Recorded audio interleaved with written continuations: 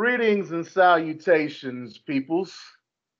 This is the Nubian Sumo coming to you live from parts unknown and bringing you in for another edition of the Sideline Junkies Saturday Night WrestleManiacs. And of course, I have my cohorts, my parejas, as we say in Los Gubernables de Japón, the driver of the mothership, the big guy, KG. Yeah. And the people's choice, Mr. Bubble Guts himself, Don Rodriguez. Oh wow, that's how you coming for my neck now? You trying to shoot hard from the hip? I see. Hey, it's a preemptive strike because I know you coming for me. Wow. Well, if we're going to treat anything, or the Japanese learned anything from Pearl Harbor, you don't start something that you expect me to finish, because I might have to drop that nuke on you at some point. Just be prepared. Yeah, okay. You see that, KG? He just started off right off the rip, man. I didn't even say hi. How are you doing? I was about to give him props that he went out and he early voted. Looking like the mummy. I mean, I was pretty proud of him for that. He had his mask on and everything. That was a good thing. Right. I had my mask on. I was representing my college. Let everybody know that North Carolina Central University was doing what they were supposed to be doing. I went out and dropped my ballot off today. I sure did. That's good things. And that's pretty much all that we're going to hear from Nubian Sumo today. So thank you for participating. Your participation award will be in the mail next year. COVID and all. We can't get it when we need it to be. So it'll be on delay. So this week, as long as it's got at least 5 zeros on it, it's all good. I said it's a participation award. That pretty much means you're getting an ink pen. I just felt you should know. It may or may not have the WrestleManiacs logo on it, but it will be an ink pen. It may or may not have ink in it, but it may be an ink pen. So that's your participation award. Congratulations. So in other words, you use pens with no ink in it, kind of like having a pencil with no lead. No, in other words, we're not gonna put the ink in it because, we just don't believe in you that much. So, your pencil ain't got no lead. Oh, we all know my pencil got some lead. Like, shoot. Well, yeah. Come to think about it, as many kids as I got clicked off a couple times. Me too. Heck yeah, that's what my kids say. Like, who wants something for Christmas? Me too. Hell yeah, it's like, if y'all don't get a me job, pay me back. That's what it need to be. Speaking of jobs, James, you're fired. So this week we're gonna cover 3 big topics that happened in a wonderful world of wrestling, and sports entertainment. Now that we've got all the James pleasantries done, the first one, we're gonna break down the full completion thus far of the draft between last Friday on SmackDown and this past Monday. We're going to touch on AEW versus NXT for this week. And AEW was the 1-year anniversary show. And then the push, we're going to have some Delonte giving us his thoughts. And then after that, we're going to go ahead and do just a little itty bit of a Hell in a Cell preview, talking about our impressions on Sasha Banks versus Bayley thus far. And then also the current status of how we feel about the storyline with Roman Reigns and Jey Uso. So just to give some context and some totality to what happened on the draft thus far without factoring in the free agents that may start popping in and out, I'm just going to read some, we can use KG's favorite buzzword, analytics, and breakdown of who was drafted to what brand. So for the Red brand, their number one draft pick was Drew McIntyre for the men, followed by Asuka as number one for the women. They took the entire Hurt Business, all four members of the Hurt Business: AJ Styles, Naomi, Nia and Shayna, Ricochet, Mandy, Miz Morrison, Kofi, Kingston, and Xavier Woods as what will become them getting the Raw Tag Team championships. Dana Brooke, Angel Garza, The Fiend, Bray Wyatt, Randy Orton, Charlotte, Braun, Matt Riddle, Keith Lee, Alexa Bliss, all of Retribution, to include the one female that is supposed to come in to Retribution and replace Mercedes Martinez. Elias, Lacey Evans, Sheamus, Nikki Cross, Dabba-Kato, the 47-time 24/7 champion R-Truth, Tucker, Titus O'Neil, Peyton Royce, Akira Tozawa, Lana, Riddick Moss, Arturo Rujas, and Jeff Hardy. So that is Raw thus far, and that includes supplemental draft picks that happen on Raw Talk. On the SmackDown side of things, we had their number one draft pick being, for the men, Roman Reigns. Their number one female draft pick being Sasha Banks. And then we had Seth Rollins, Bianca Belair, Jey Uso, Dominic and Rey Mysterio. Big E remained, but technically we'll consider a draft pick. Otis, Bayley, the Street Profits, Daniel Bryan, who returned this week, Kevin Owens, Baron Corbin, Lars Sullivan, Sami Zayn, who still is the Intercontinental Champion, Cesaro and Nakamura, Dolph Ziggler and Bobby Roode, Apollo Crews, the Riot Squad, Natalya, Carmella, and Aleister Black. So that's the draft. But here's the breakdown and that lovely analytics word. For the women, Raw drafted 14 women to SmackDown's 7.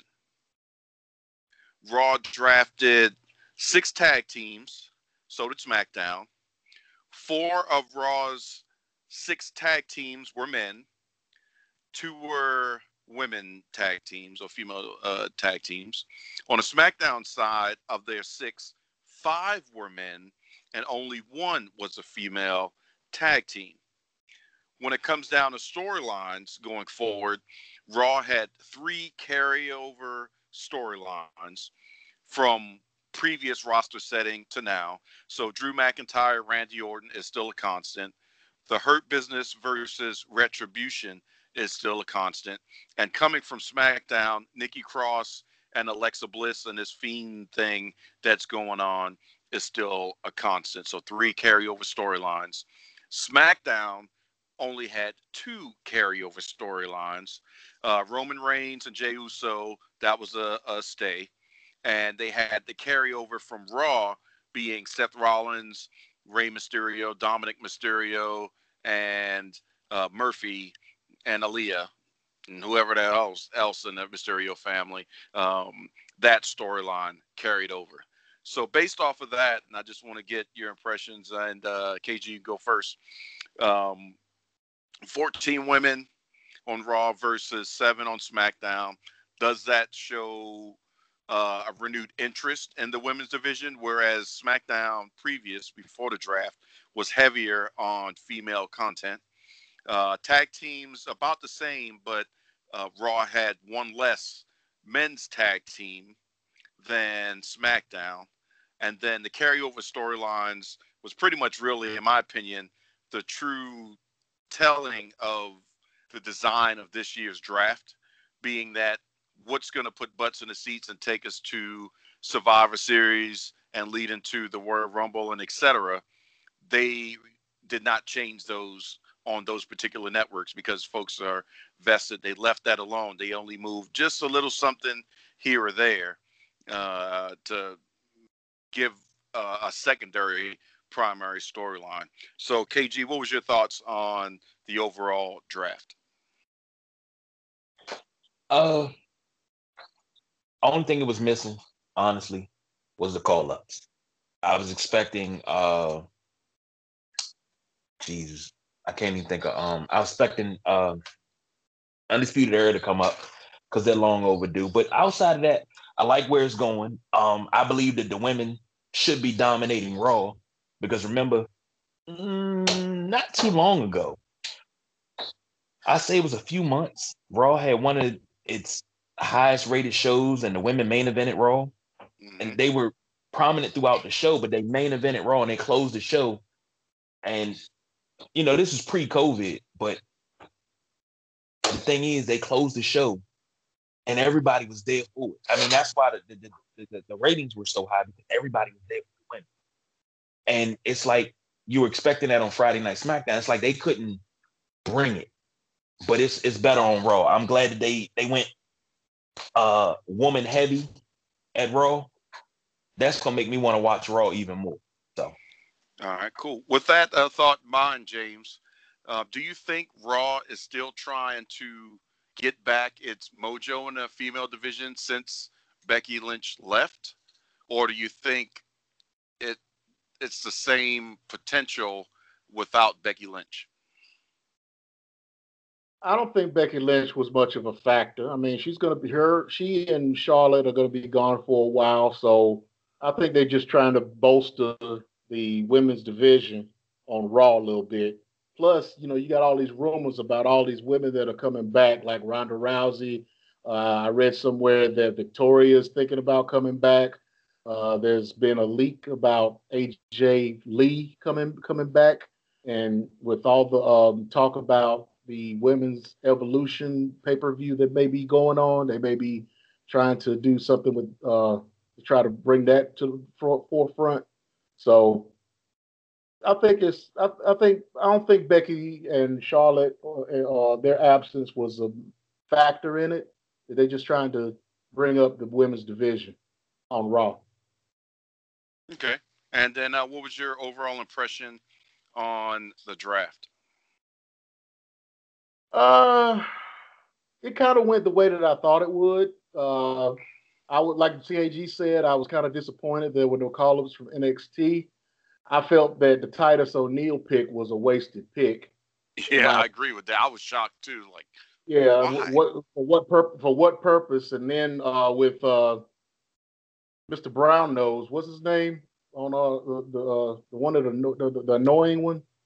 You got to be a little bit more specific than that. No, well, Byron Saxton, him talking about he's such a humanitarian and all the good work he does outside of WWE. He's a great pick for. I mean, I'm just trying to fill it to explain why, but let's be honest, he's just a tall, and I don't want to use the word because I don't like it, but a jobber.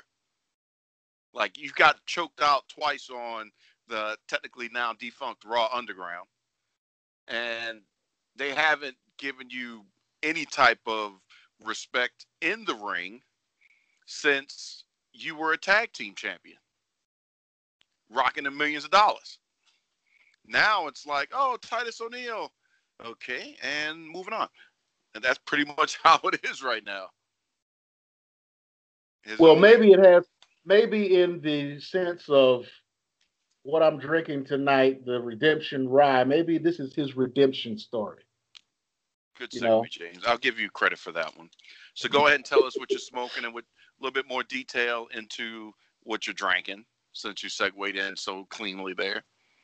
Well, I am drinking the Redemption Pre-Prohibition Revival Rye. Very beautiful 92 proof rye whiskey that's very easy on the pocket, very easy on the palate. And it's going very well with the Las Calaveras 2019 cigar that I'm smoking, which is just a beautiful stick. Just beautiful. Well, thank you, James. So since you feel it all nice and smooth, I'm going to let you touch bases on your impressions of the Wednesday night war, that being AEW versus NXT. So I'm going to give a quick, for lack of a better term, side-by-side comparison of what the mainstay matches were between the two. keep in mind that AEW, it was their anniversary show. So both shows open with the tag team match.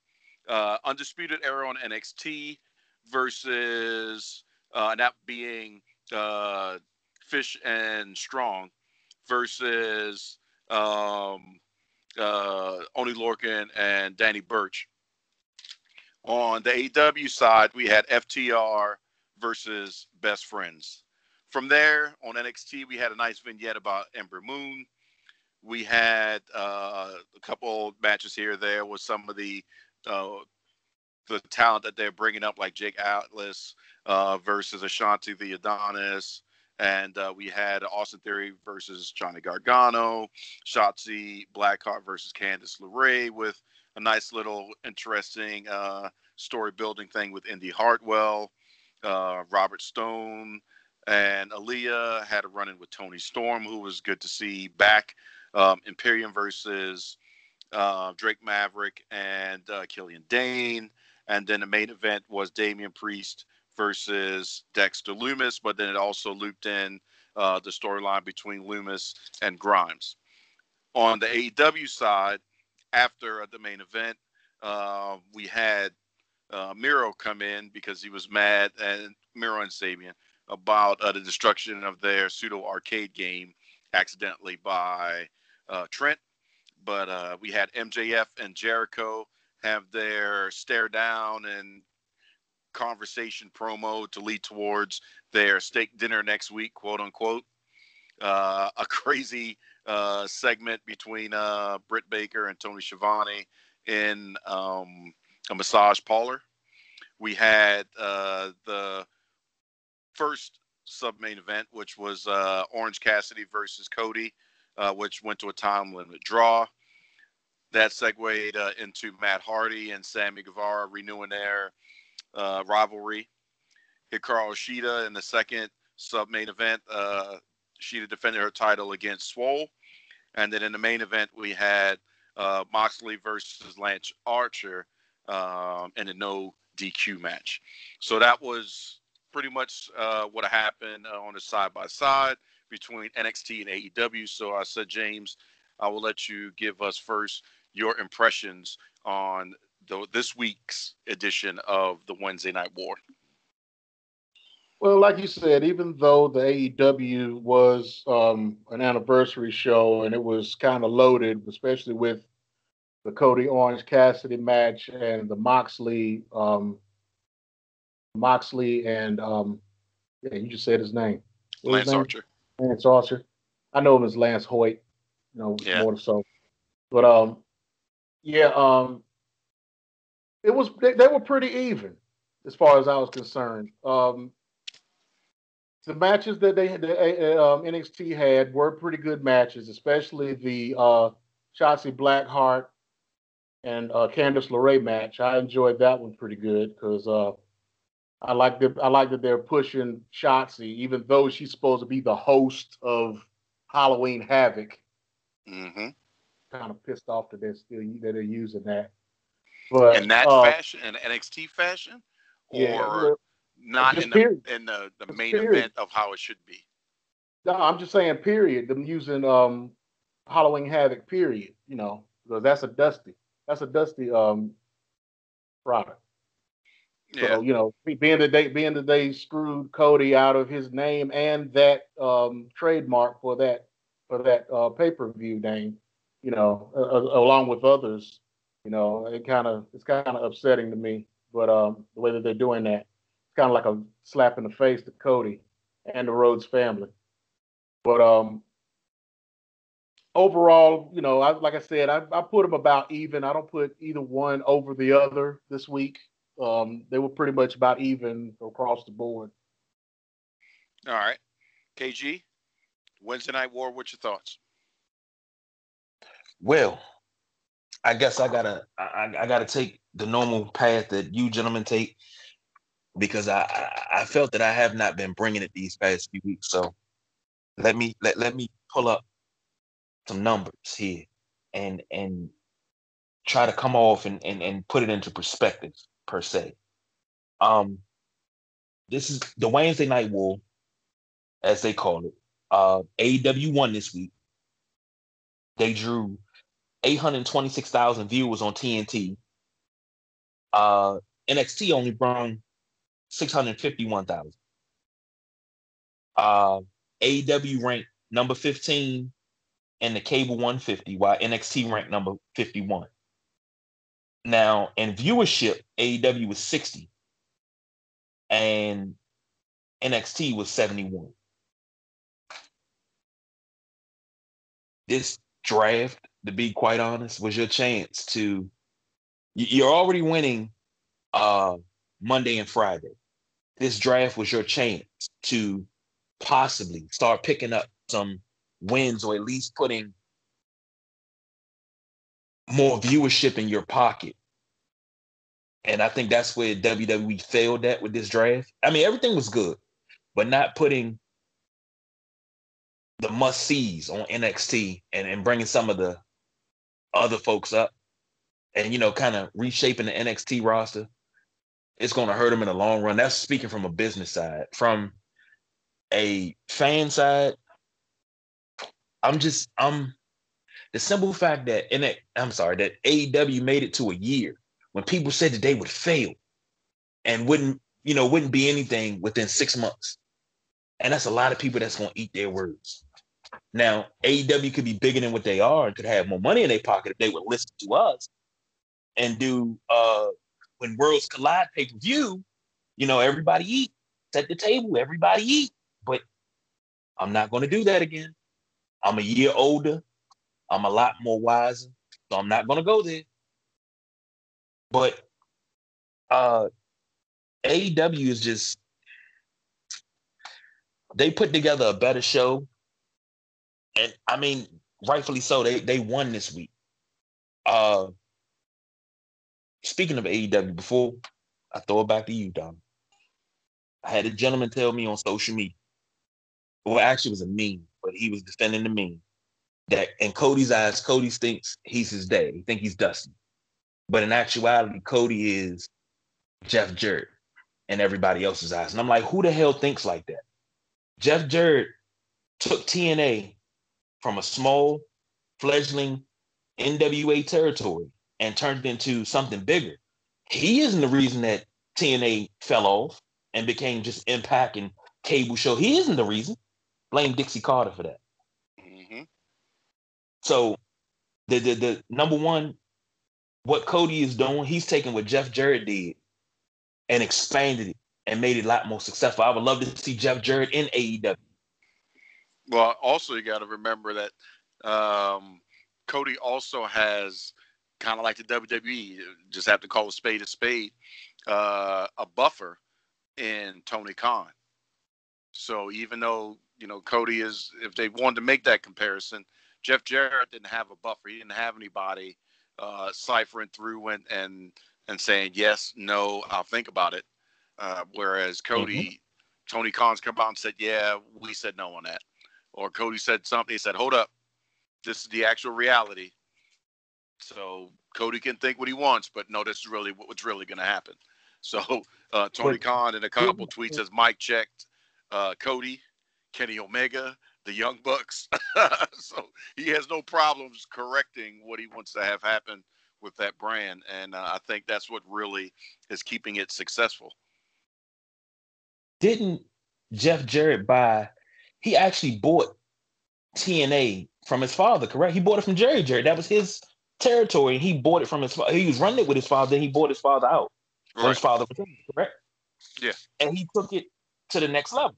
No, he still did a phenomenal job. I'm not taking anything, but I'm just saying from that comparison, what they're trying to say, Cody's has the buffer. So that way, because, TNA was still in like an ECW smaller scale, whereas AEW is like 0 to massive arenas. Well, and, that was the case up until Dixie Carter's father, through Dixie, wound up buying out the majority of TNA. Mm-hmm. And then Jeff Jarrett was going through a whole bunch of stuff with TNT and Spike and whoever else, kind of telling him, yeah, you can do this. No, you can do that. You can't do that. And, so he had his issues too until he was abruptly let go. So yeah, And he had Spike his screwed issues. everybody. So, and then where are they I now? never understood. Where are they now? They don't exist. And then TNT, they screwed themselves out the pooch too because they lost their number one, truthfully, money draw in professional wrestling because they didn't want to be a wrestling company. And what were they showing for the longest period of time? Law and Order. Not Mm-hmm. saying there's anything wrong with that, but what else is happening? It's kind of like the MTV effect. One point we know them for music television. These kids today don't know what the M stands for in MTV, but I guarantee you they can name everybody on Teen Mom. Yeah, which is a trash show taking over. It's like, how many challenges can you see? Now, the only show I'll defend, just because I don't care how many times I watch it, is still hilarious, is Ridiculousness. Even though on the weekends, it's pretty much the only show on. But it's Ridiculousness. Shout out to Rob and the crew. But yeah. Here's a question for you, gentlemen. Now, I mean, I know I'm going off topic, but I'm curious. With what TNA did, with what little bit that they had, now what AEW is doing, AEW is going head to head with WWE. I mean, understand it's the baby show, but it's only the baby show for now. It's not going to be like that always. Well, you can't call it the baby show. Well, I think that now they're kind of sliding back quietly into that little pocket that we're in. But for the longest time, NXT was the better product. Yes. So when they pre-COVID, when AEW was debuting, NXT was the better product. Up until COVID, NXT was the better product because we knew, if nothing else, once every month to a month and a half, even if the other shows with storyline building and seemed like it was drawn out, you were guaranteed a takeover that was destroy every other WWE pay-per-view. Even the night before, you truthfully will be gassed out from takeover and be like, oh man, I don't know how I'm gonna make it to the main event because I'm emotionally drained from everything that happened last night. That's true.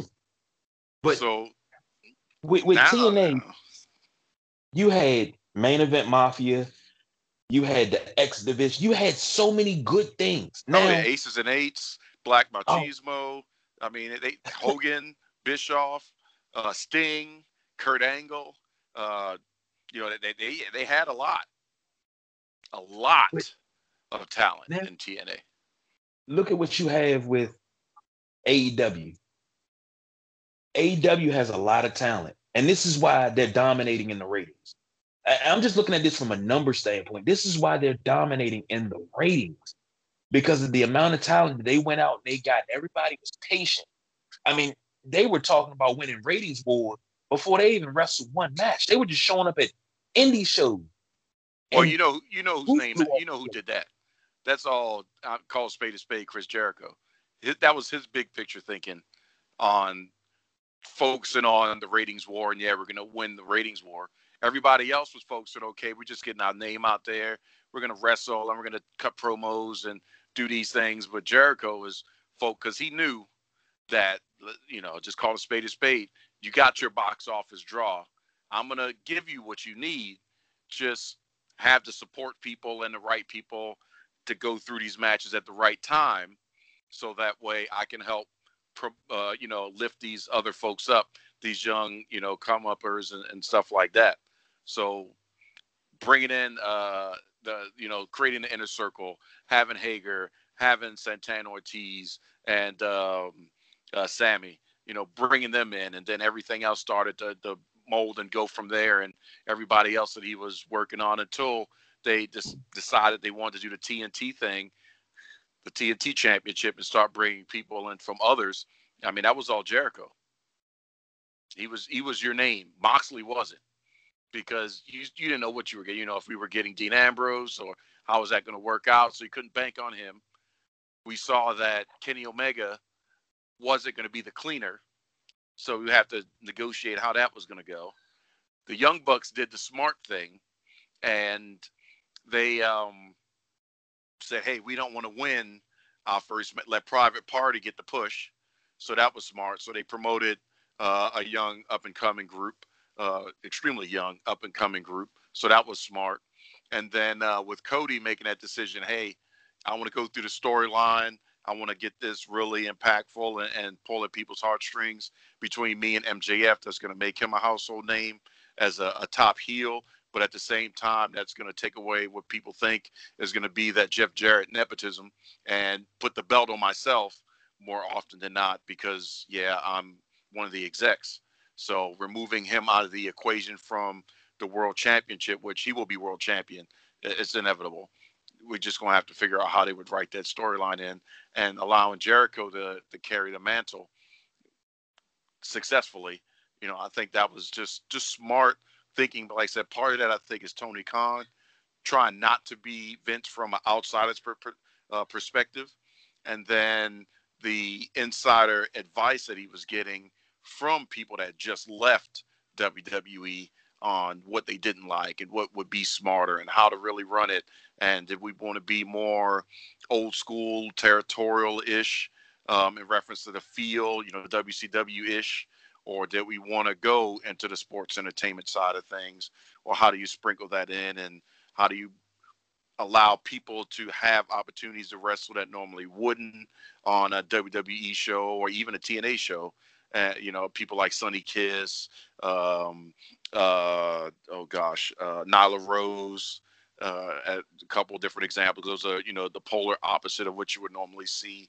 And then also you're sliding in others that have been around for a while that most of the mainstream wrestling TV audience hasn't seen, like the Lucha Bros, Private Party, and other people. So it was just all smart thinking and planning. So when they pulled the trigger and they had the press conference in Vegas and started getting the ball rolling, leading towards announcing that they were going to be on TNT and the first viewing to the first pay-per-view to everything else, they did it right. And they made it a year. But I will say, since we're talking about it, bringing it back to the topic, and then James, you can chime in, I, unfortunately, have to be the bearer of bad news. NXT was NXT. You know, they did what NXT is doing right now. We'll see if they can have a better takeover. But for an anniversary show for AEW, I was not thrilled. Good matches, but I just didn't have that same fire and excitement as the first show. I would think that 12 months on my anniversary show, it doesn't have to be overly gimmicked. It just has to have a different feel. I would have maybe, instead of immediately going into FTR versus Best Friends, I would have had a Cody come out or Kenny Omega come out and or the entire league, whatever, come out and say something, or Tony Khan come out, which would be kind of Vince-ish, but still, because it's, you know, been a year, instead of him doing it in dark, do it on camera and address everybody. We know he's there. Something to just lead into, get you emotionally invested in, and then boom, you have it, and then it carries on from there. Like I said, they had good matches. I think Orange Cassidy and Cody could have had a better match. I think that may have been their first time wrestling in general. So you can see a lot of feeling out of how to work the Orange Cassidy gimmick. But on this next one that they're going to do in 2 weeks, I guarantee it'll be night and day versus this one. Sheeta versus Swole was good, but I would have put the belt on Swole because I think she could cut better promos, and her energy when she comes out, I think she deserves that. And her versus Britt Baker would be a better match versus Sheeta versus Britt. And then Moxley versus Lance Archer, it was okay. I like the end of it with the with Eddie Kingston coming out. I just like him as a talker. I want to see him have a better match with Mox, but as a talker, Eddie Kingston is the guy. So that was just me. You tell me what you think, James, about what KG said, or if you think I'm off base. No, I don't think any of you were off base. That's why I was so quiet and just listening. Because, I mean, everything that y'all was saying was pretty much on point. Again, but well, I'm thinking that you were thinking the way that you were because they might have put more into the 30th anniversary for Jericho and probably didn't think out or have anything left for the anniversary show. They kind of played down the anniversary show to give 30th anniversary a little more oomph, you know? Yeah, that's an interesting way of thinking about it. Or you could just do two dominating shows and have actually, if you really want to show your ass, have a show on Friday, so it'd be a two-parter. Why not? Nothing else. Yeah, What else? What else you got on TNT on Friday? So make it a two-parter. Show that, hey, we can pull numbers on Wednesday and beat you, and we can go up against your draft on Friday. Why not? It's our anniversary week. TNT is reaping the benefits because the sponsorship is great. They're winning the ratings war. Even though the WWE wasn't even calling it a war, it's a war. Jericho's even calling it a war. It's, you're getting your ass kicked. And you can only do that but so long on USA before they start thinking, do we really need this show? Because you could just throw that back on the network and we can show Chris Lee's Knows Best or something for 2 hours. Who knows? God, no. But I'm just saying, if that's getting more viewership and gets better sponsors, then they just going to do what they got to do because it's about the money. Raw's going to be Raw. That's flagship. So that's longevity. That's vested. They'd have to do something egregious that would piss off the network for Raw to have a problem. SmackDown could go and it could come. We've seen it bounce around from different networks. It is what it is. But NXT is expendable, unfortunately. No, but, I don't think that. Oh yeah, yeah. It could go back to the network if USA says it.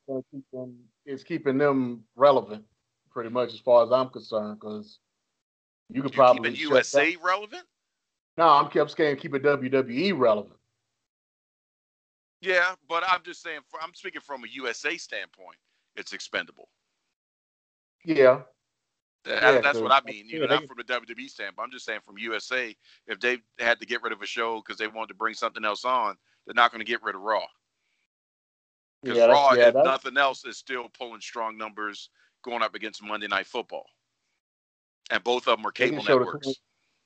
They can show the 21st season of Law and Order, SVU, all day on Wednesday if you wanted to. Yeah, that's what I'm saying. So instead of showing it on Sunday. WWE has to fix the problem and set NXT up. And, certain people, do they need to come back or have runs that didn't have runs in NXT? Absolutely. Stop treating it like the C show and treat it like a good show, a good brand. A brand, because if it's all about the dollars and cents, first, Vince, get your hands out of it again.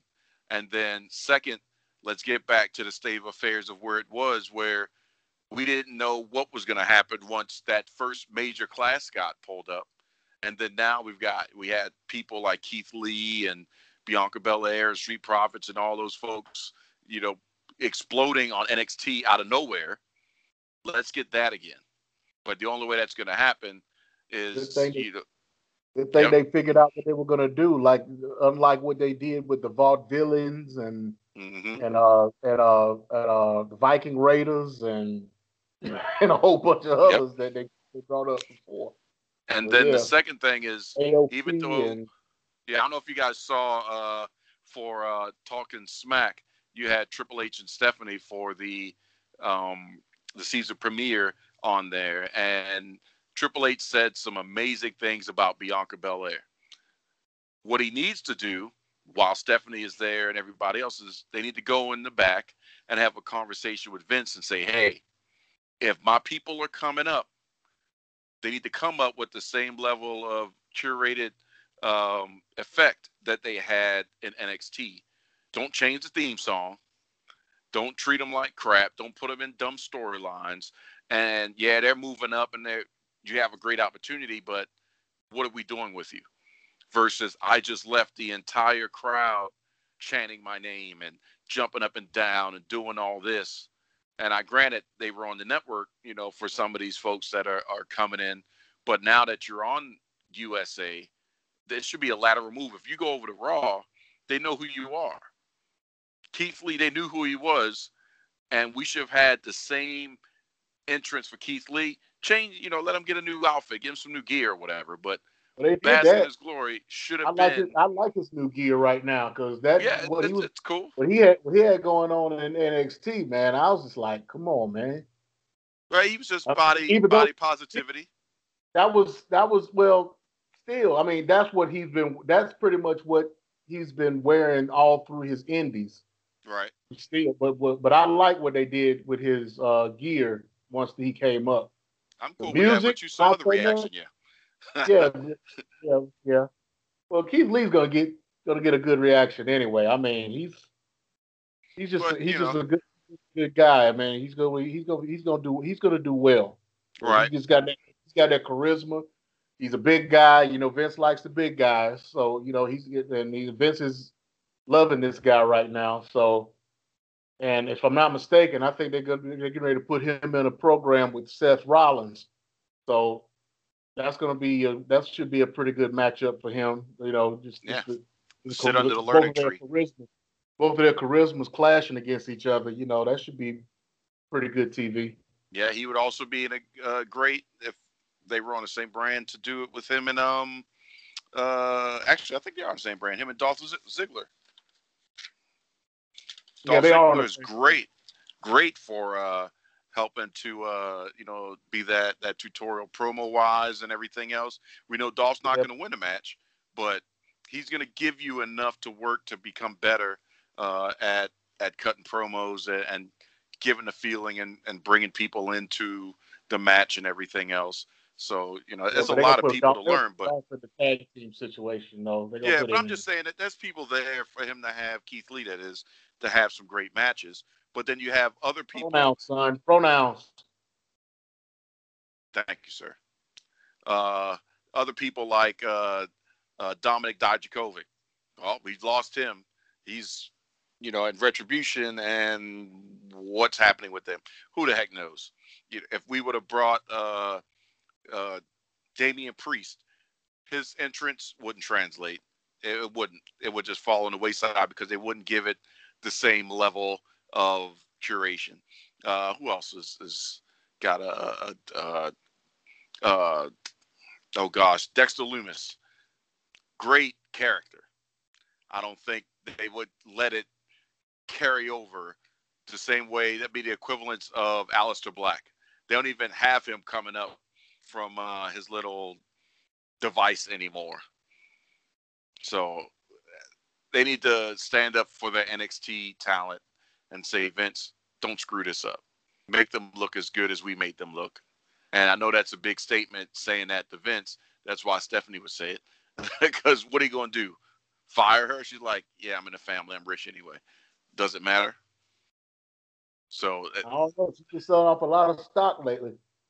Of course. They all sell off the stock because they know what to do. Like I was watching something on a left side of things where one of these senators, they were doing an advertisement saying, once COVID started, they bought a lot of Netflix stock and sold stock in arenas and professional teams and stuff. It's like, yeah, that's pretty messed up, but that's pretty smart because Netflix stock went through the roof during this whole COVID situation. Professional teams, not so much. So, yeah. I'm sure I had to get into some of that Zoom stock. Yeah, it's hard these days to try to find that thing to really gamble on that could explode at any time. I think even that Bitcoin is hurting right now. But that Zoom stock, stock days in a row. Like the Zoom stock went up like 3 days in a row. Like I got a friend, he invested in Zoom maybe like 3 weeks ago. She's already positive like $170. She just put in a little bit. She said she's gonna put in some more. She's gonna buy more. And and I was like, if you put in $60 and that stock goes up to 120, you got your 60 back.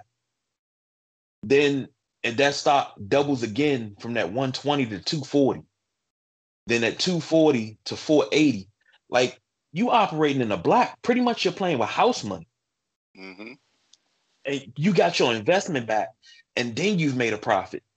And that's what I try to explain to my kids. I try to explain it to anybody that'll listen. Once you get to the point where you're operating in the black on the regular, it is a beautiful feeling. I swear it is. Yep, to not owe. Be able to make decisions that you wouldn't normally be able to make because you're sitting here worried about, well, how am I going to rob Peter to pay Paul? Mm-hmm. Or how am I going to walk in the house with this wrestling belt?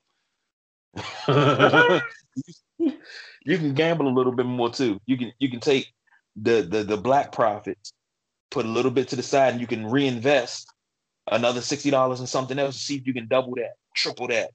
Next thing you know, you'd have made more. You're just putting yourself more and more in the black. You gotta be smart. Yep. I mean, scared money don't make money, but you gotta be smart. That's a good thing. Maybe that's something I know BJ had brought that to us not too long ago. Maybe that's something that he wouldn't mind on behalf of the Sideline Junkies. You could talk to him about it, doing a Facebook video, just putting it out there because we, for the Facebook group and or just anybody under the auspices of the Sideline Junkies, and he could just put those websites and stuff that he's been going through and testing and seeing, just cut a little video about it. Because I don't remember all the sites that he had mentioned. What was it, maybe about 4 or 5 months ago that he sent us that message. But yeah, if he could put that up there on behalf of us, just, every bit of good advice helps. You just laid down some gems there. And as long as we're not talking about being in Vegas, then yeah, don't go play too hard in the paint because you can lose real quick in Vegas now that it's open. Yeah. And I don't know if you guys have been paying attention. I'm like, man, you don't even hear too much about the lottery anymore. I mean, yeah, they still do the lottery picks and everything, but you know how this time of year you're like, oh man, Powerball is at so and so, and people are lining up to get their Powerball tickets. Yeah, people are saving that $2. No, because they playing the regular lottery. They playing the state lottery instead of playing the Powerball and Mega Millions. They playing the state lottery. Yeah, stretching that dollar out, scratch off for something that has a better yield. People are doing things a lot differently now because they don't want to take that risk, and it's not going to get up to 300 million because $300 million worth of money ain't going into it right now. Yeah, but I know a guy. I'm not even gonna put his name out there, but I know a guy that plays pick 3 and pick 4 in Maryland. And when I say he knows them numbers, he knows them numbers. 500 here, 250 there. That money add up. Yeah, because you can only do but so those numbers but so many times. It's an algorithm. Once you have that worked out, your probability, I mean, it's still random, but your probability will increase. So, same thing like the slot machine. If somebody just won, you do not sit down at that slot machine. Nope. You give it about, on average, 30 to 60 more plays. Yeah, you don't sit down right down there because you are not winning. This machine hot now. Let me get on there. Yeah. Next thing you know, we've lost your house. Like, yep, that's not going to work. So, all right, guys. I think that was a good little first half. We're going to be coming back in a moment after the push to talk about some Hell in a Cell love. That magical time of year is upon us once again, where we have Hell in a Cell not too far away, believe it or not, the way this year's going from Elimination Chamber. Freaking the word Rumble is a stone's throw away, because if you go into a store right now, you've got Halloween, Thanksgiving, and Christmas all in the same place. So once we cross the threshold of October 31st, we'll be looking at Thanksgiving, Christmas, and Valentine's Day all in the same place. That's how crazy 2020 is. So you can pick up your Valentine's card, your Christmas gift, and some something for the turkey all at the same time. Isn't that great? Or horrible? And we still have a little bit more time in 2020 to get a couple more of those FU 2020s out. So either way, which is sad to say, the way this year's going is like, God, we still got about almost 2 months. Who knows what's going to happen? Wakanda forever. So, well, let me say this before we go to break. Yeah, something special is going to happen here tonight on the Saturday Night WrestleManiacs presented by the Sideline Junkies. You getting married? You get the sister wife? We're not going to talk about that on air. Oh, I was just checking because maybe she'll let you get that wrestling belt. But go ahead. I'm sorry. What? Tonight, you're going to hear a total of 3 songs. So when you hear those 3 songs, write them down. And there will be a post underneath the post that's promoting this here Saturday Night WrestleManiacs podcast. Name those 3 songs, and we'll see. We'll see if we can probably dig in the bag. I don't know what the swag bag looking like, so I don't want to promise anybody anything. But we're trying something new. If you can name the 3 songs that are played in between this episode, during this episode, name the 3 songs, and we'll see what we can do for you. We can do something for you. So, yeah, could be a bar of Nubian Sumo ice cream. Who knows? Could be a wrestling buddy. Yeah, it melts. It doesn't ship very well. No, it's going to melt. That's pretty much all we can say, because anything else, I'm quite sure James is ready with the letter M and the number 2 button. So can't finish the rest of that iconic tagline there. So it melts. I want to say it so bad, but I can't. Okay. Oh gosh. Oh hell. It's gonna melt in your mouth and not in your hand. So just like that, you are listening to the Saturday Night WrestleManiacs presented by the Sideline Junkies, and we will be right back. Welcome to yet another installment of The Push. It's Delonte representing the Sideline Junkies. And this week's episode, we're going to revisit a wrestler that I spoke about several months ago. I wasn't impressed with him then, and quite frankly, I'm not impressed with him now. I'm not sure why. I'm pretty sure there probably are some wrestling fans that are thinking that he's going to be the next big wrestling star, but me, I just don't see it. I see the Great Khali 2.0, or like an enhanced version of Bam Bam Bigelow, and I'm talking about Lars or Lars Sullivan, the Freak. I don't know. I see him as creative, or Vince forcing him upon us. He has the same shtick, which is he'll run in, he'll attack smaller frame wrestlers, and he'll hit, was it the Freak ending, which is a basic like half slam, like a kind of like a half variation of the choke slam.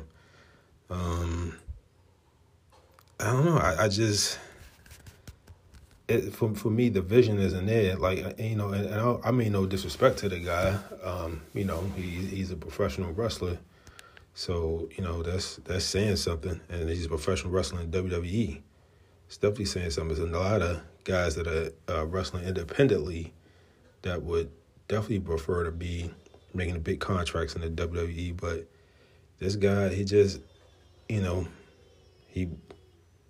don't know. It's like I've seen this before. It's like I've seen it in one of the WWE video games. When you create a wrestler, and you got the guy. He breathing all heavy, and he foaming at the mouth, and he just, he's large, and he walk in, and just, invincible.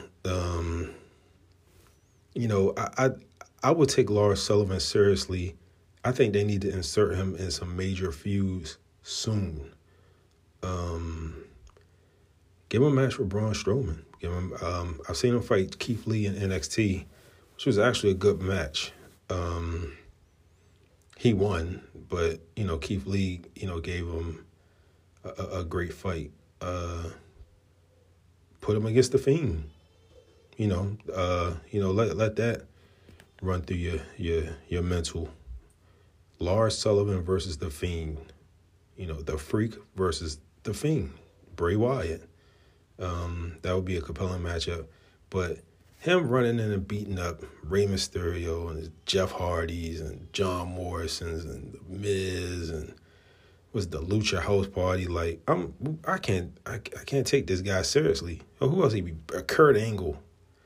I just can't take him seriously. It's like I've seen this before. Like it's kind of like when Ryback came out and he was like, I think I've seen it. I think I've seen this before. His name is Goldberg. Lars Sullivan is like, I've seen this before. His name is, the Great Khali.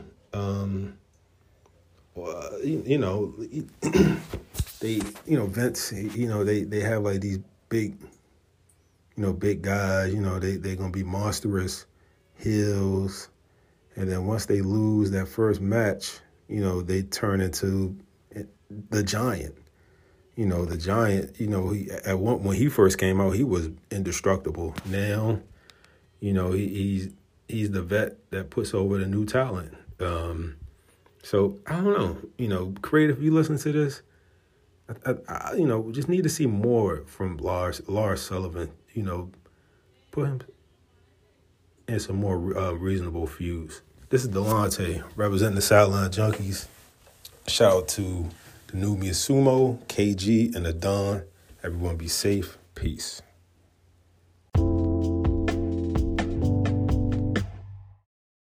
Thank you, Delonte, for the push. We appreciate all your contributions to the show. And we are back with the Sideline Junkie Saturday Night WrestleManiacs. And we're going to put in, we're going off script a little bit, off the production notes a little bit, and we're going to bring in the PWI Women's Top 100 that just came out this week. I want to go through the top 10 with you to see what the fellas think about how everybody fell. At number 1 was Bayley. Number 2 was Becky Lynch. 3, it was Asuka. Charlotte Flair came in at number 4. Sasha Banks at 5. Number 6 was Hikaru Shida. Number 7 was Tessa Blanchard. Riho came in at number 8. Io Shirai came in at number 9. And Mayu Iwatani came in at number 10.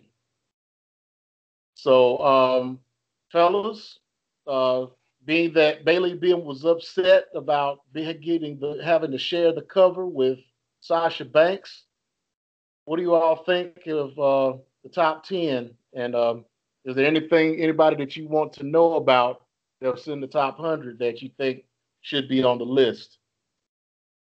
I think if anything, if you're going to share the cover, if you have to have a shared cover, it wouldn't be number 1 and number 5. Number 1 and number 2, I can kind of see. But number 1 and number 5 is sounding more, quote unquote, political for storyline purposes. And I thought that was supposed to be autonomous in how they, showed things, I guess, on the cover. It's almost like the Sports Illustrated cover. If you're on the cover of Sports Illustrated would pick to be on the cover, you kind of don't want to be sharing it with another person that didn't get picked. That's in my opinion. So yeah, Bayley should be solos. That's almost I would like a knock against Bayley. Like, why am I not solo on a cover? It's not like you had to do a photo shoot. You picked through photos. Y'all took to photoshopped, cut out images and put them side by side. Why the hell isn't it OG Bayley versus current Bayley, longest reigning SmackDown Tag Team Championship tagline, all those type of things, I think would be better. And then it's also interesting that Becky, I guess it depends on when they started factoring this in, because Becky hasn't been around for some time. So did y'all just start picking this in 2020? Because if you're basing off of 2020, Becky technically should be an honorable mention, and somebody else should be in that spot. So that's my takeaway from Lisa Top 10. What about you, KG? 2 questions about, top 10. Now, if I'm not mistaken, if I heard you correctly, the top 5 were all WWE women wrestlers, correct? That is correct. Now, we talking 2020.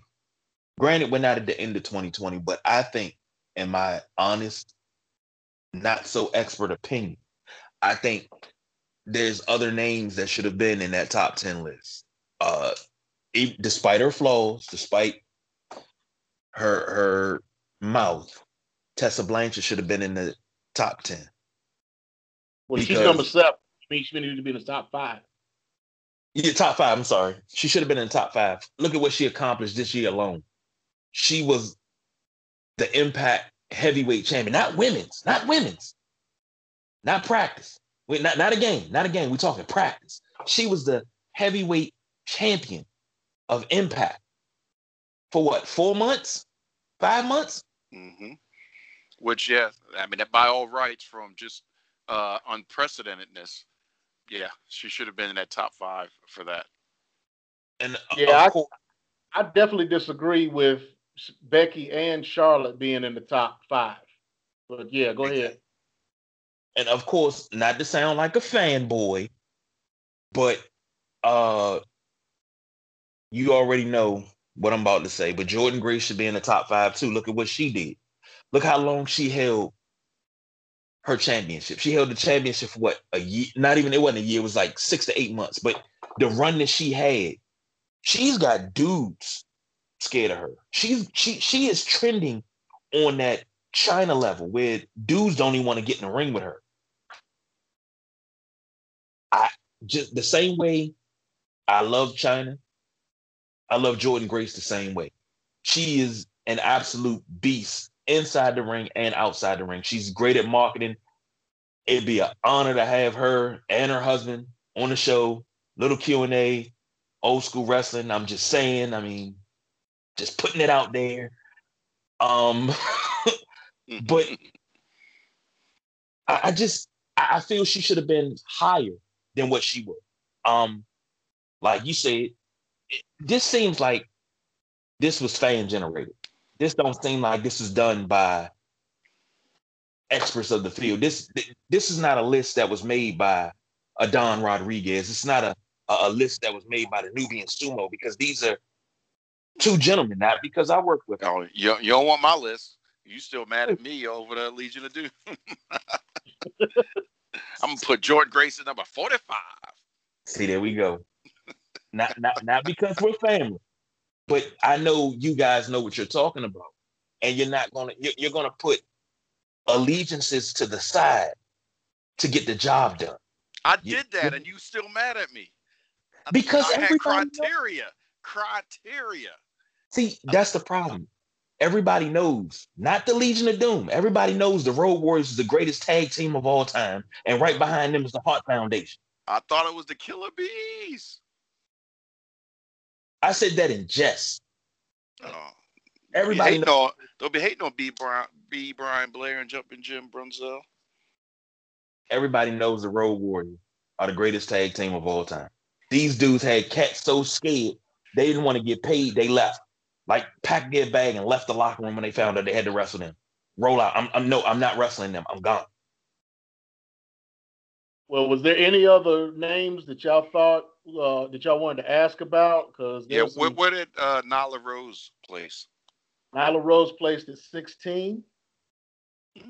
Okay. What about Britt Baker? Britt Baker is at 22. Wow. Should have been higher. Way higher. Wow. Bianca Belair came behind her at 23. I don't agree with that either. Just because you weren't super high on her coming back. Where was Ember Moon? This will show us where they started this at. Where was Ember Moon? Looking.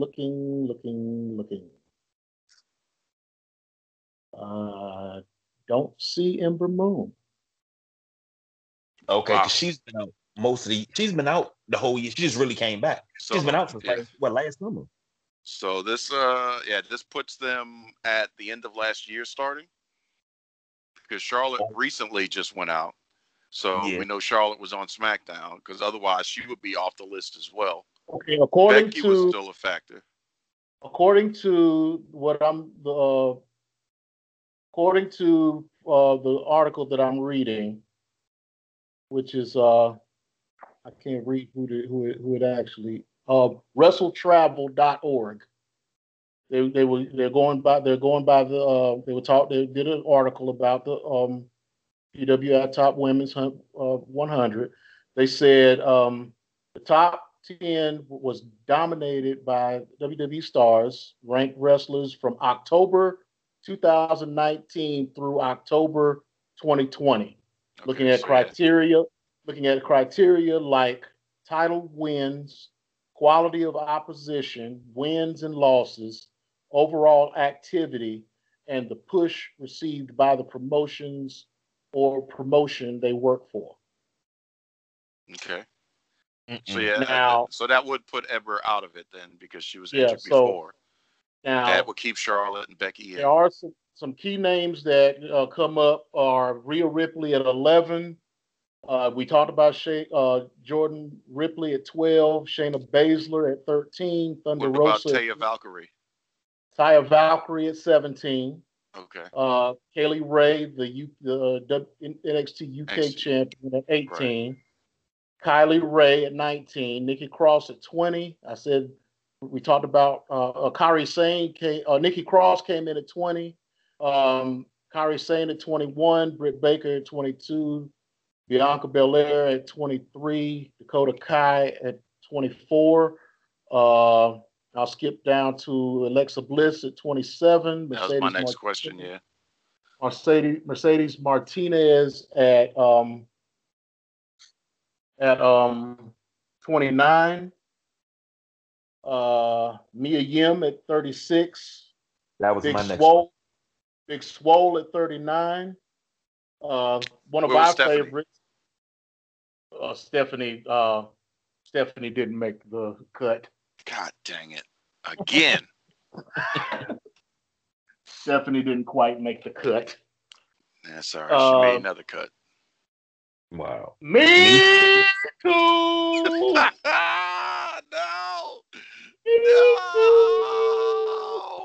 Dang.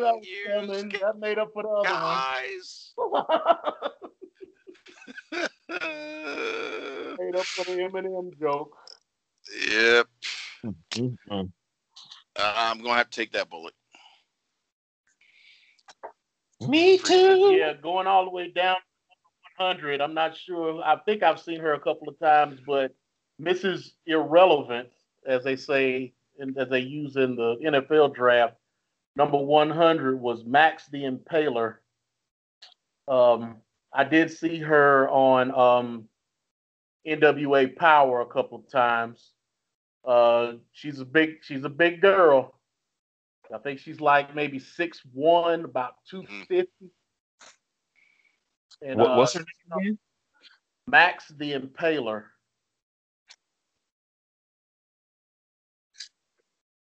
Yeah, she's a pretty imposing figure in the ring. God have mercy. Yeah. So you got Liv Morgan at 84.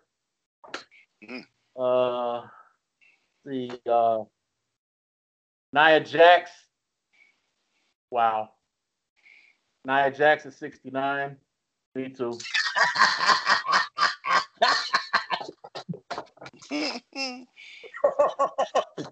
I'm me too in this article. About to say, yeah, you just read numbers. I'm just reading numbers. I'm go ahead and keep my comments to myself because I had something lined up, but I'm gonna go ahead and shoot. Here's an interesting pairing between Billy Kay and Peyton Royce. Who got the Duke? Peyton Royce. AG? I say Peyton Royce. Peyton Royce at 57, Billy Kay at 59. Wow. And Billy Kay actually got a couple more tag wins. If my remembrance is coming to me correctly, did more of the pins than But Peyton I still Royce. say they should be higher. As a collective, they should be higher in the 50s. Look how long they were tag team champions. And they just separated, which I think was a dumb idea, but this is why I don't think Peyton Royce, I think they're giving her too much credit. Sorry about that. But yeah, I don't think so. I think the better promos and talent is Billy Kay. You got let's see, where is she? Natalia came in at 53. That's a travesty. Penelope Ford at 48. Shotzi Blackheart 46. Toni Storm at 45. Shotzi is doing better than Natty, but then they tout that Natty has had the most wins out of any female in the WWE. That doesn't make sense. Fanboy. And somebody else that I'm not seeing on this list either is Lana. What about? She didn't really wrestle. She doesn't really wrestle, but she has. I mean, she wrestled, but she didn't really wrestle. She was mostly involved in that Rusev Lashley thing. She didn't have any, maybe one or two matches, but it wasn't anything heavy. What about Lacey Evans? I know Lacey Evans better be higher in the 30s. She's higher than Natty, I guarantee you. Travis. Lacey Evans looking.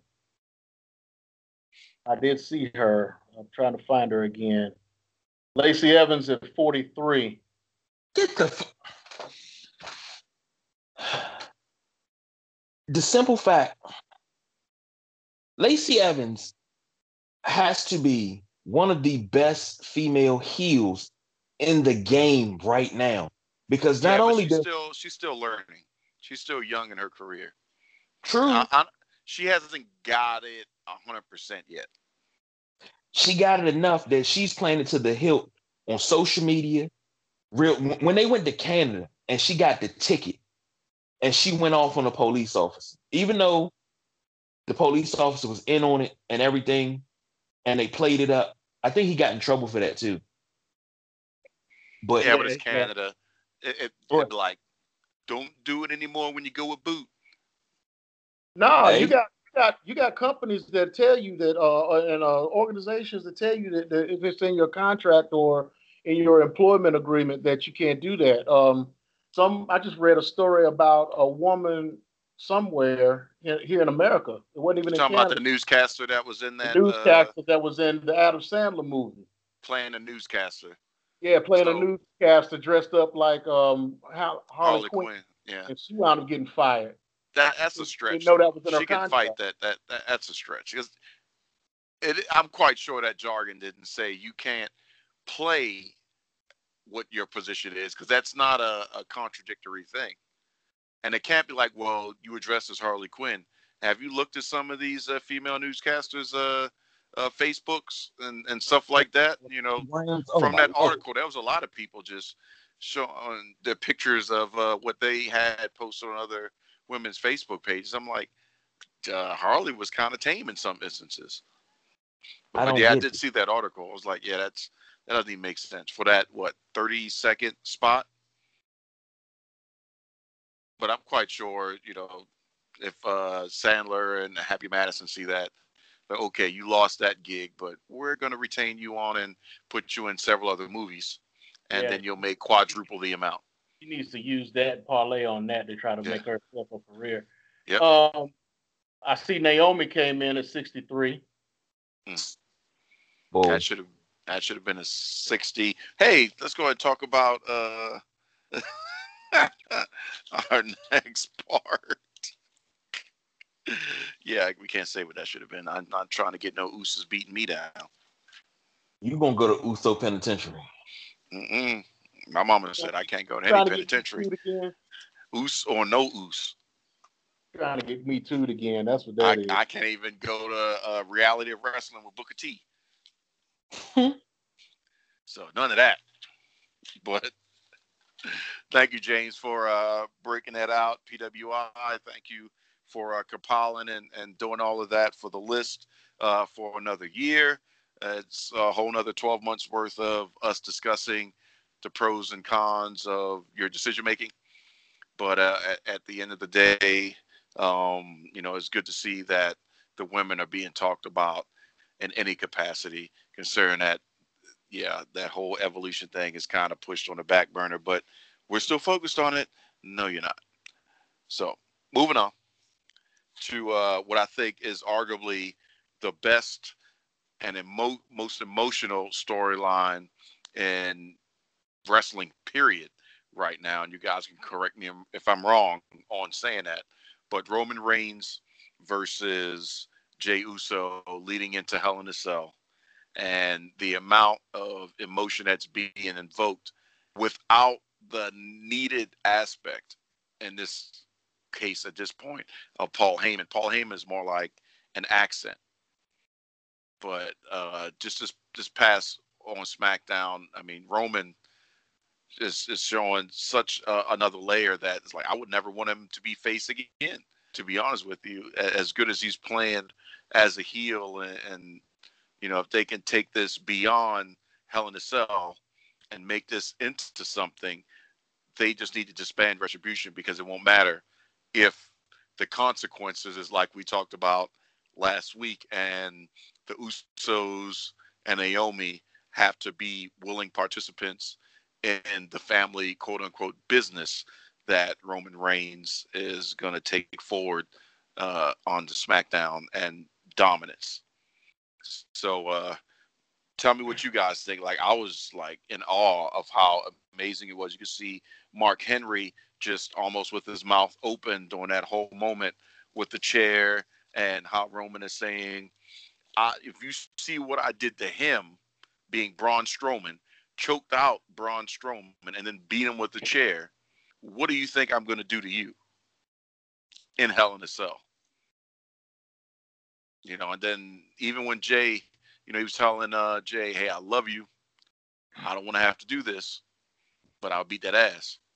And then Jey turned right around and said, I love you too, Oos. And then it started beating Roman with the chair. I mean, it was just great television. One of those once in a while diamonds in the rough. You got the rocket ship, and it's just gone. You didn't even have to ignite the fuse. You didn't have to count it down. It just flew. And I think Vince knows it. Everybody knows it, and they're just letting it happen. But, of course, that's only on SmackDown. It would have been great if it was on NXT, because AEW will be done. But, that's just one brand. So I'll leave it up to you guys to tell me how you feel about this storyline. Go ahead, KG. Well, I found a bit of information that I've been holding close to the vest, keeping it in my pocket, but I'm sure you fellas already know. So it's about to it may become a family affair before the end of the year, where you'll have one cousin versus another cousin, with the bigger cousin talking about coming back and having a match with Roman Reigns. And that bigger cousin is none other than Dwayne. Yeah, exactly. Dwayne. Now, I don't think The Rock coming back interfering in this. I mean, I would bring the whole entire family back. And just Rikishi, Samoans. You make it like you bring in Nia Jax, you bring in Tamina, you bring in The Rock's mom, You bring in the whole entire family. You kind of make it You seem know what like you got in the lightning in a bottle has struck and been caught for the second time, because this is nothing other than potentially, if it goes the way you're talking, Owen versus Brett. God damn it, you stole my damn thunder. I'm sorry, man. I'm sorry. You take it too long, man. I'm Take it too trying long. to think. Take it too long. You're over there just putting it on the palate. I'm trying to put it on a platter. I keep telling you, if I set the table, everybody eats. But that's basically along the lines of what you can turn this into. And remember how good that was. What was that? Early to mid 90s, that feud? Remember how good that was. And this generation doesn't know anything about that. And then how you could good Mama Hart did, because she was crying. I remember that like it was yesterday. Mm-hmm. So do you think that they'll try to stretch this out into WrestleMania and do that? Bring everybody in? It'll be a way of, I mean, like you said, they're bringing in The Rock. They're bringing The Rock for what? Like Royal Rumble? Well, it's alleged. I mean, it hasn't been Yeah, it's alleged, so you got to think, if it does happen. It all depends on if Vince gets his wish. If Vince gets his wish for Florida to put WrestleMania once again in Florida, non-COVID, we can pack the house type of thing, or come pretty damn close to capacity at that stadium, then yeah, it'll happen, because it just has to be a big enough payday. Yeah, he'll probably have another movie coming out around that time. Fast 53 is coming out. But here's the thing. I don't think when is Black Adam coming out? That's still to be determined. No, 2022. We got 2 years for that. I don't know. A lot of things are moving up because certain movies are getting bought by Netflix and other streaming services straight from what it's going to be, like Borat, which I can't wait for, is on the 23rd. Borat 2, and then just saw somebody else's movie got bought. Something major. I can't think of it right now. Got bought. So it's that landscape is changing, especially with the movie theaters, the major chain shutting down. So they've got to find other avenues to recoup and get this money. So it could get bumped up because they don't have to go through everything to set it up to put it in theaters. It can just go straight to streaming. Because the only reason he's going to come back is to promote a movie. Oh yeah. He's not coming back just to come back for a storyline. He's coming back to promote a movie. Yeah, it's always one hand washes each other. Right. That's why I was asking about Black Adam, because if Black Adam is coming out anywhere around WrestleMania time, they'll probably stretch this out and have that match during WrestleMania, and like you said, include everybody in the family on the front row. To build to kind of finish out that storyline, or stretch it out toward what will be the end. Yeah, and they say if Vince gets his wish, then the smart play for the treatment for this to set up the match is for The Rock to come back maybe 2 weeks before the Royal Rumble and have interactions with. I don't know if they're touring again. Then obviously it would be in LA, and then that's how they would cross paths, and Roman and his infinite cockiness would rub The Rock the wrong way, forcing The Rock to put himself into the Royal Rumble, a la win the Royal Rumble, and that would qualify him to be able to challenge for the championship. But then Goldberg is also saying, and we did see him in the background for SmackDown, that he's interested in a championship run. Well, he's got 2 more matches. He's challenged. Yeah. Well, he's challenging for the championship. We also have not seen Brock in quite some time. So even though they're both Heyman guys, it is what it is. And if we're talking WrestleMania and everything else, but Brock also hasn't been drafted or hasn't been sequestered.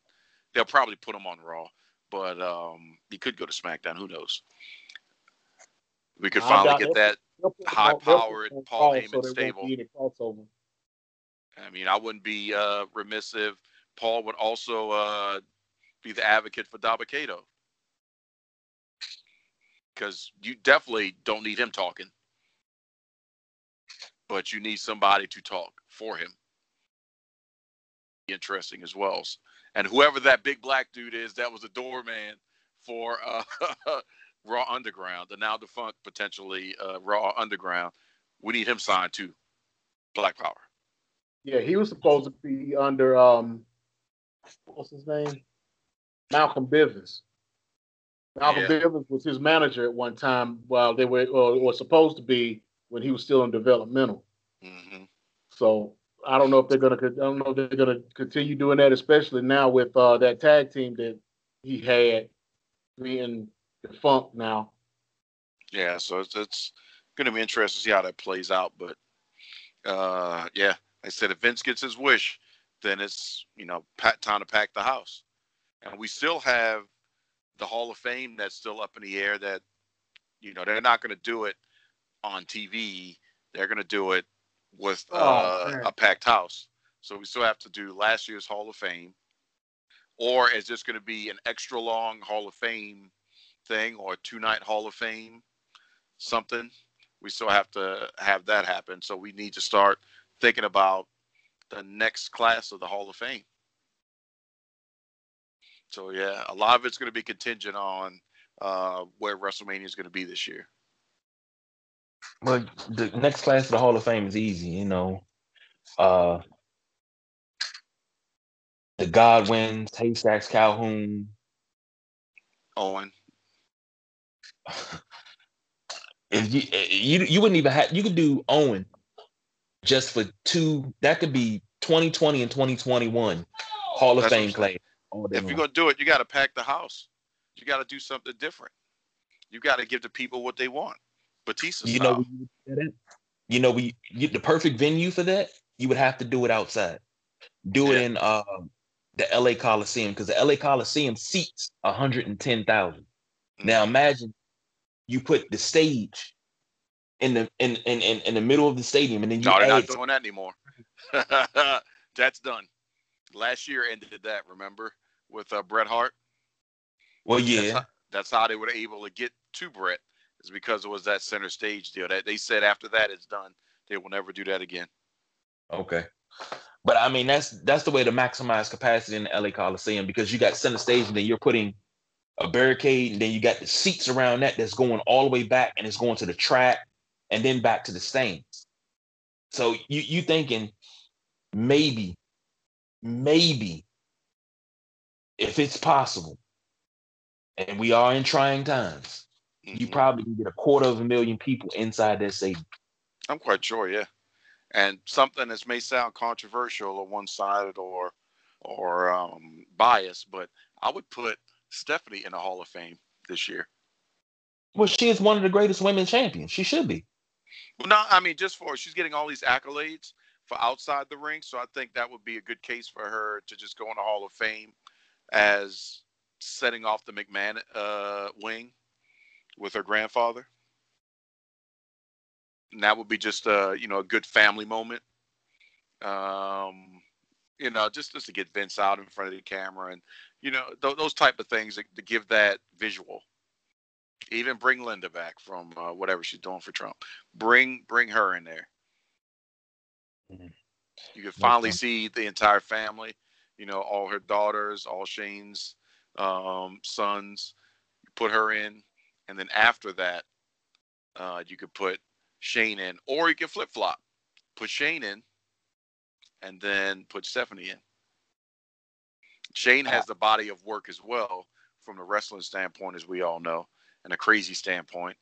But I think it's time to put, because Triple H has been in, so why not keep it going with the family? Triple H should go in, and then also, not first ballot is Undertaker. If it's not going to be Owen, first ballot, first pick, without question, is Undertaker going in this year.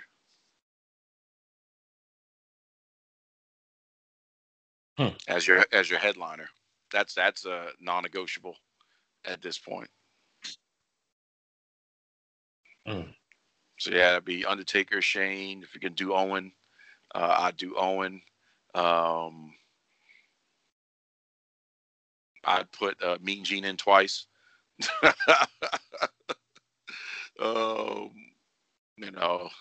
Hell, I didn't put CM Punk in just because of COVID. Like 2020 was hell. Put CM Punk in the damn Hall of Fame. Why the hell not? We put Warrior in. Yeah, but CM Punk deserves another run. I'm just saying. Well, he's off commentating MMA, so who knows if he's gonna make those type of decisions. I doubt it. If anybody, it would be AJ on a comeback. But CM Punk, I don't think it would be as impactful as when he was wrestling before. Like, it would have to be one of those one-offs, like with Edge. Stone Cold needs to have one more match, but he doesn't really care. Just one more. And Sting still wants Undertaker. But that's a whole other story. So, any other thoughts about KG or James about the Samoan Dynasty's issues? Well, apparently it's this is too good, and it's being hyped up perfectly. It's being done excellently. It's just, my question is the payoff going to be as good as the setup? And I've been thinking about that all week, about the setup. How good is the setup? Can we have a good enough setup to the point where the payoff is so great that we're saying match of the year, not match of the night, not match of the month? We're saying match of the year. That's going to be hard to say, because in the same pay-per-view, Bayley and Sasha, and we already know what Sasha can do in Hell in a Cell. So that match, I'm looking forward to the end of Roman versus Jay, just to see what the consequence is. But for the duration of the entire Hell in a Cell match, Bayley versus Sasha is what I want to watch. Now, see, I got my opinions on that too. I don't want it to be overhyped and underdelivered. I don't want that. I don't need that, because this is. Well, let me ask you this: what's going to be your main event? Jay versus Roman or Bayley versus Sasha? And I think Bayley versus Sasha can stand on its own and be the main event. Jay versus Roman is going to be the main event because that's the more compelling storyline. That's the one that you can sizzle all the way through the pay-per-view. So I hope they don't lead with a Hell in a Cell. I would give it. Yeah, I know, unfortunately, but I would do 2 matches and then Hell in a Cell, 2 or 3 matches, finish. But then again, like I said, because Bayley and Sasha is going to be that barn burner, having them first, but everybody else that comes after that has got to bring it, because we're going to be gassed. They're going to blow us up. Fuck. So we're going to be tired emotionally and mentally and potentially physically drained by the time we get to Roman and Jay.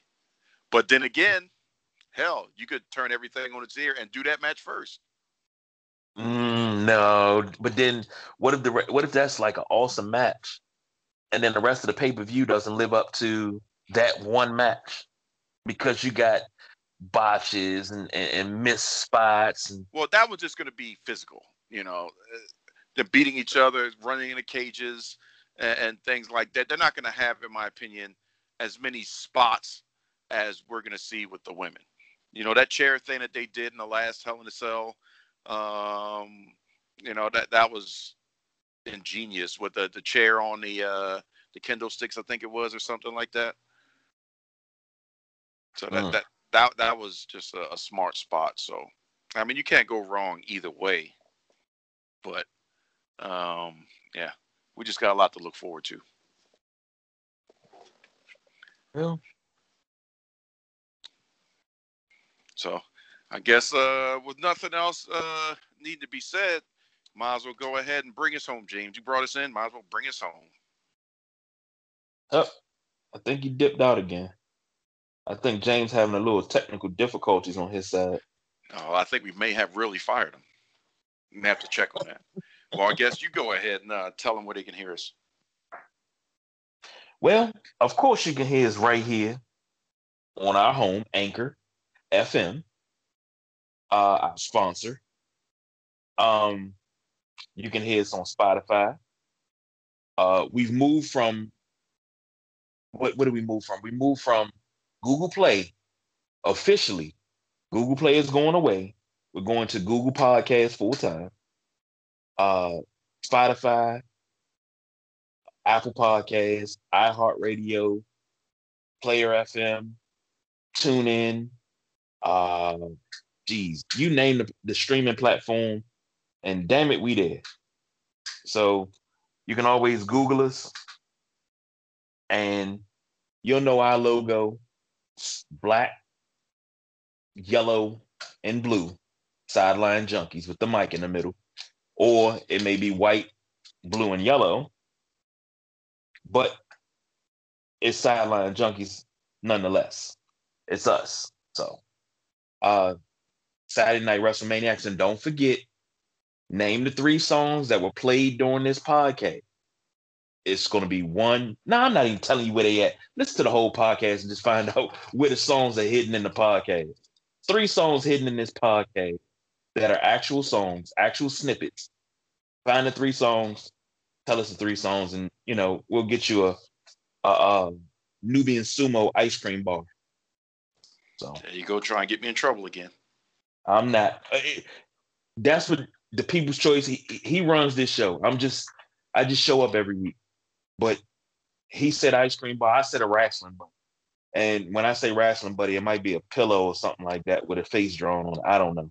Speaking of which, I need to go to Walmart and get some pillows. I got a cooling pillow from Walmart. Absolute fire. My wife stole it from me, though. Love you, babe. That's always how it goes down. Yeah. Well, all right, man. It sounds like we locked it down for another time. Yeah, so we talked about betting and odds makers and things like that with Las Vegas being open back up. This show is going to be posted on Saturday night, which is 11:14 now. This show is going to be posted before 12 a.m. Number 1. Number 2, wake up with the Sideline Junkies in the morning for the Sunday Rise, NFL Week 6. The boss BJ, myself, the big guy KG, running down the news stories, game of the week, our must-win games. You know how we do on Sundays. And if you want to bet, you want to bet with us because our records are either on par with some pundits and so-called experts or well above expectation. This is our, 3rd season of doing this? First season, we won 200 games apiece. 200 games apiece. Last year, we fell off a little bit. We only won, I think the most we won was 198. I got the book right here. Shoot, hold on. But we are, we won 166 was the tops. So I will say this. We are the ones that you want to bet with because we don't lose very often. In 3 years, nobody has lost 100 games. So get up with us in tomorrow morning and check out the Sunday Rise so you know who to bet on. All right? And if you win, give us a portion of your winnings. Maybe not James, but everybody else, yeah. Pay us. So that's the People's Choice, Don Rodriguez. The James is fired. He had to step away. I'm the big guy KG. We are your Saturday Night WrestleManiacs. You already know the motto. We don't do no overtime. We are out of here. Peace. And if you're on your bike tonight, do wear white. Okay.